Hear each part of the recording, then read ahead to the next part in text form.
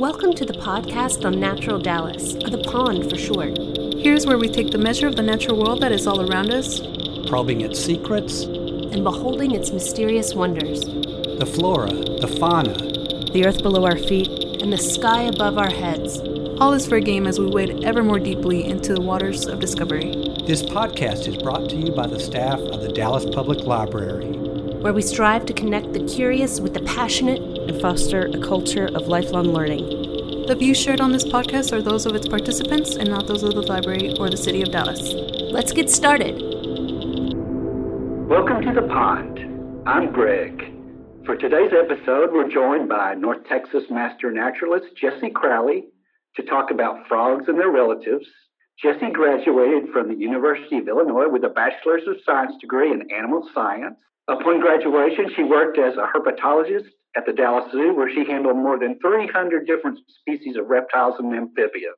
Jesse was also the lead naturalist educator for the Perot Museum of Nature and Science, where she managed the live collection and developed the life science curriculum, as well as coordinating the Junior Master Naturalist program. She currently teaches middle school science at Hockaday School. Welcome, Jesse. It's good to have you. Thanks for having me. So how did you come to be interested in frogs, Jesse? When I was a youngin', my parents took us camping a lot, and that was kind of like our vacation for the summer. I remember some of the state parks that we went to, being fascinated by the number of frogs that were attracted to the lights outside the bathroom. And I was curious as to why they were there, and I kind of put two and two together and realized that bugs were also attracted to the lights, so that's why the frogs were there. But at the same time, I was also worried about them getting run over in the parking lot. So I would be spending hours taking these frogs and putting them in what I thought was a safe place. Being young, I was kind of naive, and probably now I think about it, I was probably making actually frog's life a lot harder when I was trying to catch his dinner. But at the time, it was just a fascination, a childhood fascination that kind of grew into an adult fascination. I can relate. Well, so frogs are part of a classification of animals known as amphibians. So what exactly is an amphibian? So amphibian comes from the Greek word meaning double life. And so amphibians kind of lead a double life, many of them. Part of their life cycle is in water, and part of the life cycle is on land. And we can break amphibia down into three orders. So we have our most common and most abundant order, the frogs, which constitute close to 90% of the amphibians on our planet. And then we have the salamanders. So we have close to probably about maybe 9% are salamanders. And then we have one called the caecilians. And a lot of people look at me like, what are you talking about? Caecilians, there's only about 213 described species, and they occur mostly around the equator. And these are worm, kind of snake-like looking amphibians that are mostly fossorial, that burrow underground or are aquatic. What they all have in common, they're all tetrapods. They're all what we call ectothermic or cold-blooded, so they rely on their environment to heat up or cool down. And they have a special type of skin. It's thin, and it's got lots of glands on it to keep it moist. They do tend to dry out. And they also have glands that have toxins in them for protection, and also they have some antimicrobial components to them. And they also are semi-permeable, the skin is, that is. And that means it's a fancy way of saying that they breathe and drink through their skin. Those are some common characteristics we lump into these orders of amphibia that they all share. Are there anatomical differences between frogs and toads? I like to put it this way when I get that question. Not all frogs are toads, but all toads are frogs. So toads are just a family of frogs. And usually when you say toad, you think of, especially here in the States, true toads. So they're going to fall into the family Bufonidae. And typically what they have bumpy skin. So some people call it warts. And we can't get warts from toads. So no matter what you've heard, that's a myth. Warts are actually a human virus that you can get, but you cannot get warts from toads. A big characteristic that all the true toads share is they have what's called a parotoid gland or a parotoid gland. And that's just a large gland that has emits toxins when they feel threatened. And that gland lies just behind the eyes, and it's really noticeable. You can really tell if it's a toad when it has this large parotoid gland. So that's the big distinguishing feature, is that parotoid gland. But also toads tend to lay, especially true toads, they lay their eggs in strings, as opposed to frogs typically lay their eggs in masses. So that's another kind of difference that you can delineate between the two in that way as well. Any other distinctions between the frogs, including frogs and toads, and other amphibians? What separates them from the other amphibians? Frogs typically have their hind legs are typically longer and stronger for jumping. So that's how we know frogs hop, right? So the other, the caecilians and the salamanders are not going to be jumping. So that's one of the main differences that separates frogs from salamanders and caecilians, is their jumping legs. I'm familiar with the fact that frogs and toads metamorphose from tadpoles. Could you elaborate a little bit on the reproductive cycle and the reproductive behavior of frogs? You know, when we're in elementary school and we learn about life cycles, we always learn about the life cycle of a frog, right? And commonly we learn about that frogs lay their eggs in ponds, and the eggs hatch into tadpoles, which then they eat, usually vegetation, and some of them are carnivorous too, and so they'll eat detritus and animals that have died. And then they morph, they grow legs, they grow limbs, they absorb their tail, and then they leave the water. So that's the classic life cycle of frogs, and it's a process we call metamorphosis. But actually, their reproductive strategies in amphibians are actually more variable than most people think. We actually have a species of frog that's been introduced to the area called the Rio Grande chirping frog. And these frogs lay clutches of eggs between 3 and 15 eggs, and they actually bury them in moist vegetation. The frogs develop inside the egg. There's no tadpole stage. So it's a strategy we call direct development. So they just pop out as miniature versions of their frogs. So they look just like mom and dad. And there's some other crazy strategies like the Darwin frog. The male of this species will actually swallow the tadpoles after they hatch, and they'll develop in the vocal patch of the male. And then they pop out as morphed frogs. And then we have some caecilians. Caecilians lay eggs, but they also give live birth. And the females in our burrow, she'll give live birth to a clutch of young babies. And the babies will hang out with mom, and the mom will grow a layer of skin that the babies then scrape off and eat for a time. So there's a lot of different cool strategies out there other than the classic egg to tadpole frog sort of life cycle. It opens up a lot of opportunities for amphibians to expand where they can live, right? So they don't have to rely on always having a large body of water in order to reproduce, or a temporary pool in order to reproduce. They can reproduce on land without the need for that. So it's really interesting. What about reproductive behaviors? So, like when we hear frogs calling, is that associated with territoriality or mating? Or so when you hear the frogs start singing, they're interested in breeding. Males will do the calling. So if you're hearing a frog call, it's going to be a male species most of the time, and especially in this area. And so the males will find a really good pool they think is fit for reproducing in, and the females will then come and choose based on the male's call. In the animal world, usually it's lady's choice, right? The males they're also fighting over for the females.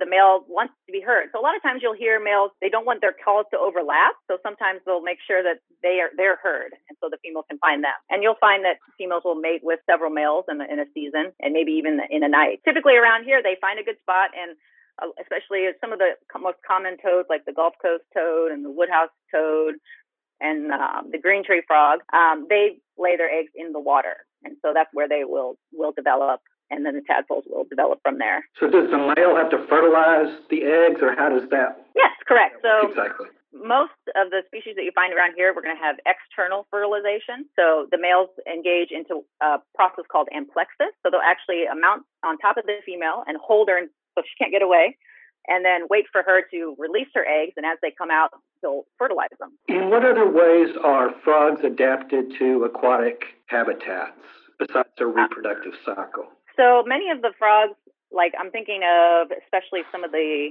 true frogs that we call, like the bullfrogs and the leopard frogs, they have webbed feet, which is excellent for swimming. Like they're almost nearly impossible to catch. And I like to go catch frogs. If they get in the water, they're gone. It's like they disappear because they're able to swim so quickly using their webbed feet. Some other strategies, they're very camouflaged too, and especially in these aquatic environments. So you see something called counter shading. So a lot of times amphibians are kind of lightly colored on the ventral side, their bellies. And then they're green or dark on the top side, the dorsal side of the frog. And so when a predator's looking down, they're going to be camouflaged with the habitat they're in, the water source, the pond. And if the predator's looking from above and it's sunny out, the lighter shading on the belly is actually going to camouflage them against the sun. So a lot of species you'll see have, lighter skin on the bellies to blend in with the pond when they're being hunted from below.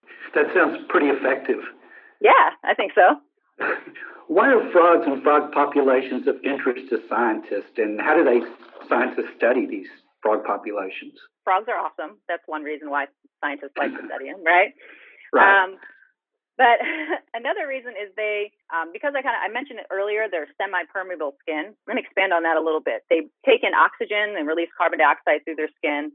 And they also drink through their skin. So you'd never see a frog drinking water. So they absorb everything from their skin. And so when there's changes in the environment, it's likely that frogs are going to start seeing the effects of that. And when I say changes, I'm thinking, negative changes to their environment, whether it's pollution or habitat change, things like that, they're going to be affected. So monitoring how these amphibians are responding to these changes is really beneficial to how the whole ecosystem might be affected, because frogs play a really important role as predators and prey in the food chain. So it's important to keep track of that, especially in habitats that are being manipulated or changed. Also, frogs, like I mentioned, their skin, they have a lot of glands in their skin, and some of these glands have antimicrobial capabilities.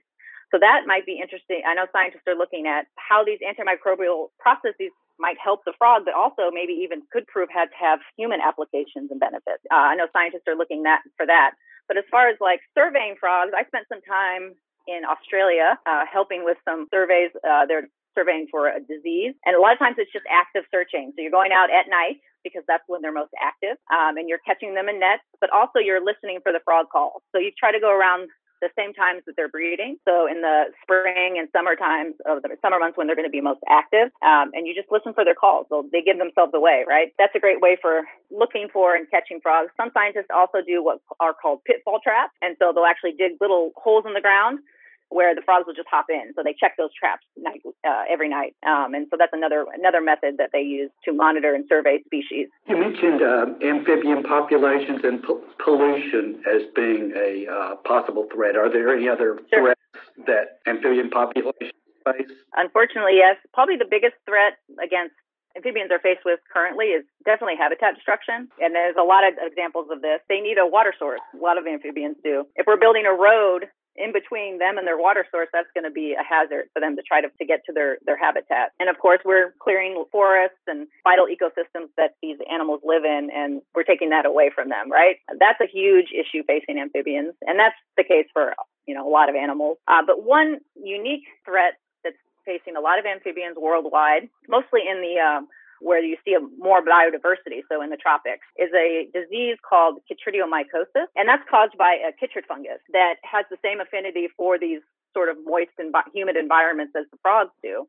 And they have a mobile stage. And what happens is they actually eat away at some of the keratin in the skin, so the frogs can't breathe and drink through their skin anymore. And it causes all sorts of health issues. And we're seeing populations of frogs dying out in Central South America because of this disease, Australia. So it's a really big issue because it's not something we can see. They're microscopic fungus that live in these areas. It's not something that you can really remove. So a lot of zoos and museums are going into these areas and collecting frogs they can and treating them for this fungus. There's some topical medicines that you can use to actually treat the fungus, and keeping them in captivity and breeding them in captivity and maintaining these captive populations in the hopes that maybe reintroduction is possible in the future. And maybe these frogs become immune to it at some point, or there's a way to look for that as a possibility. Since frog and toad species can be identified by their vocalizations, we've arranged to play some recorded calls for some of the species that can be found here in the Dallas area.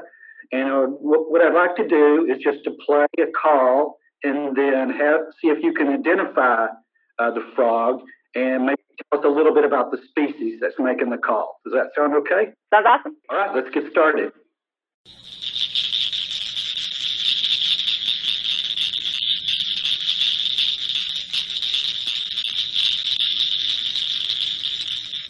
That sounds like the Blanchard cricket frog. That's a species of cricket frog that you find in this area. And so that species is actually super common here in a lot of the urban areas. So if you have any kind of ponds, parks with ponds in it, you're going to have cricket frogs.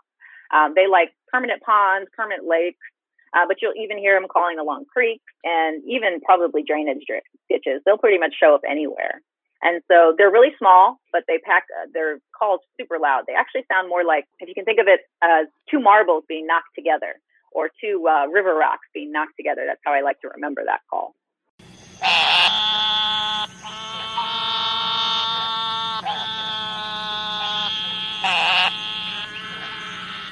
So that's one of my favorite frog calls. That is the eastern narrowmouth toad. That kind of sounds like a sheep. And so a lot of people mistake it for the call of a sheep on a farm, right? And these are really small frogs as well. And these guys like to call from the water. So they're actually really hard to spot when they're calling because they're so camouflaged in the water. But they are super loud when you get close to them. You can't believe that a frog that size, I mean, I'm talking like an inch and a half. You're surprised that a frog that small can actually produce a sound that loud.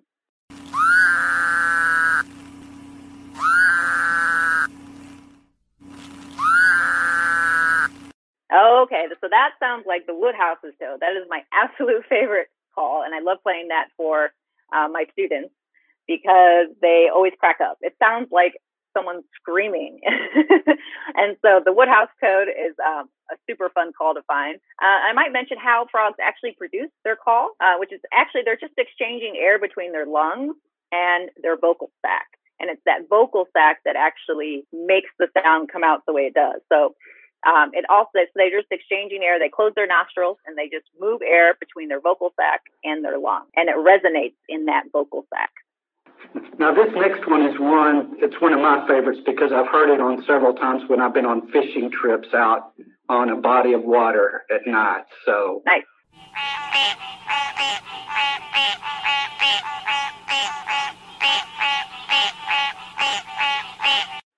So that's one of our tree frogs that we have here in this area, the green tree frog. It's a beautiful frog. You can't mistake it for any other frog that we have here. I love their call too. And they usually call from permanent wetlands, usually wetlands that have tall vegetation because that's where they like to hang out and call from. So they usually find them around permanent lakes and permanent ponds. So that's probably why you see them when you're fishing or hear them. And the green tree frogs, they actually have a couple of other relatives, close relatives, don't they? The kind of different sounding calls, but very close family members. Yeah, so other tree frogs that we have around here are the gray tree frog. And so we have the gray tree frog and the Cope's gray tree frog. And when you look at them, you cannot distinguish between the two. They look so similar. So you really have to use the call in order to distinguish between them because they sound very, very different. I would say the gray tree frog's a little bit more musical, and then the Cope's gray tree frog kind of sounds more like an insect. And so being able to tell your frogs apart is going to be really vital and for some species because they're really hard to tell apart, especially if the ranges overlap. Knowing your frog calls is an excellent way to be able to ID the frogs that you have around you. Especially sometimes they stay hidden, they jump away, they swim away, like I was saying. Sometimes they're hard to catch. So learning the frog calls of our area is a great way to get to know what you got around your house. Okay. Right. Well, that's a great segue into talking about if somebody in the Dallas area wanted to possibly hear some frogs calling, either some of the ones that we've been playing or maybe some other ones in the area. I think they're maybe the southern leopard frog and a few that are around. Sure. Where would you recommend that they go? And is there a particular time of year that's better? Springtime is an excellent time of year when we start to get heavy rains. That's really when the frogs like to come out. And of course, when the weather starts to warm up. So a lot of the more common ones are going to start calling in April, May, like cricket frogs, leopard frogs, bullfrogs, and our tree frogs. Some of the early risers, we even see some of the coarse frogs. If you hear some of those around your area, they start calling as early as February. Wow. So, yeah. So I've heard them calling at Trinity River Audubon Center. They have a great wetland. So sometimes they do night programs. That's a great place to go out and explore a lot of different species that you'll find out there. I like to go to like River Legacy Park. It's a great spot. Village Creek Drying Beds, which is actually a popular spot for birding, but it's a great frogging spot. So if you go out there at night, oh my gosh, so many leopard frogs. I've heard bullfrogs out there, tree frogs, cricket frogs. But if you have a nearby park that has a pond, there's going to be frogs there. So I recommend going out there right at sunset, but they call well into the night. So if you're comfortable being outside at your local park in the evening time, that's the best time to actually go and listen for frogs. Cricket frogs can call during the day too. So that's a good one to start with if that's what you're interested in learning more about. Cricket frogs call during the day, right as the sun is setting and through the night. All right. Well, I'm ready for next spring already. So I know, me too. Do you have any tips for those of us who want to make our own yards inviting to frogs and toads? Providing lots of spots to hide. If you have, just grass cut short, you're not going to get a lot of frogs. If you have the ability to make artificial ponds in your yard, my neighbor has an artificial pond, and every year a male Gulf Coast toad comes out and calls and calls and calls all spring. It's so great. And I live in the city. I live right near Love Field Airport. So I'm not near any kind of pond or lake. So as long as you have an area that you keep moist, so you might put like flat rocks around. So you have like maybe a rockscape somewhere and lots of native plants, areas where they can hide and where they can hide underneath. That's going to be a great way to attract frogs to your area. But definitely having some kind of artificial pond. And you might find them near like where your hose is, because it stays wet in that area sometimes. So you might put flat rocks or flat boards in that area too, where frogs could hide under during the day. Yeah, that's my experience in my backyard. I do have a little pond, but then right by where the garden hose comes out of the wall, and it's kind of a mulchy area. Yeah. That a lot of frogs end up in that one area. So. And also don't use pesticides or herbicides or anything like that, because they can absorb that stuff through their skin. And native plants are probably a good bet too. Okay, well, great. If people want to learn more about frogs, do you have any recommended resources? If you want to learn about some of the frogs that are most common in your area, I would suggest iNaturalist, getting that app. It's a free app that you can download. And really it's a way for, I don't know, you did a segment on it earlier this year or last year. Right. But it's a great app that you can see what other people are finding in your area. So you can take a picture of a frog, upload it to the app, and if you don't know what it is, there are other naturalists in the area that are looking at these pictures and will tell you what it is. So that's a great way to learn about the frogs in your area. A great website is amphibiaweb.org, amphibiaweb.org, and you can learn about frogs all over the world. And it has great natural history information, also information about conservation and some of the threats that these species are facing, and it updates the count of described species. And so I think the count's up to like 8,200 or so species of described amphibians, and it even breaks it down into how many frogs there are described, how many salamanders, and how many caecilians. So if you want to learn more about any of those families or any of those any amphibians in those orders, I would definitely check out amphibiaweb.org. Thank you. Well, are there final thoughts that you'd like to share about why frogs are cool, or any other plugs? Well, I'm kind of biased, but anytime I'm out hiking, I'm always out looking for spots where I can find frogs. So I absolutely encourage everybody to learn frog calls, because that's a great way to get to know the frogs in your area and to get outside, especially during the current situation we're in. Being outside is the safest way to engage with nature and learn more about some of the organisms that are around us. I encourage everybody to do that. Thank you so much, Jessie, for being here with us, and thank you to our Pond listeners. You've been listening to the Pond Podcast, brought to you by the staff of the Dallas Public Library, where we inspire curiosity, connect people, and advance lives.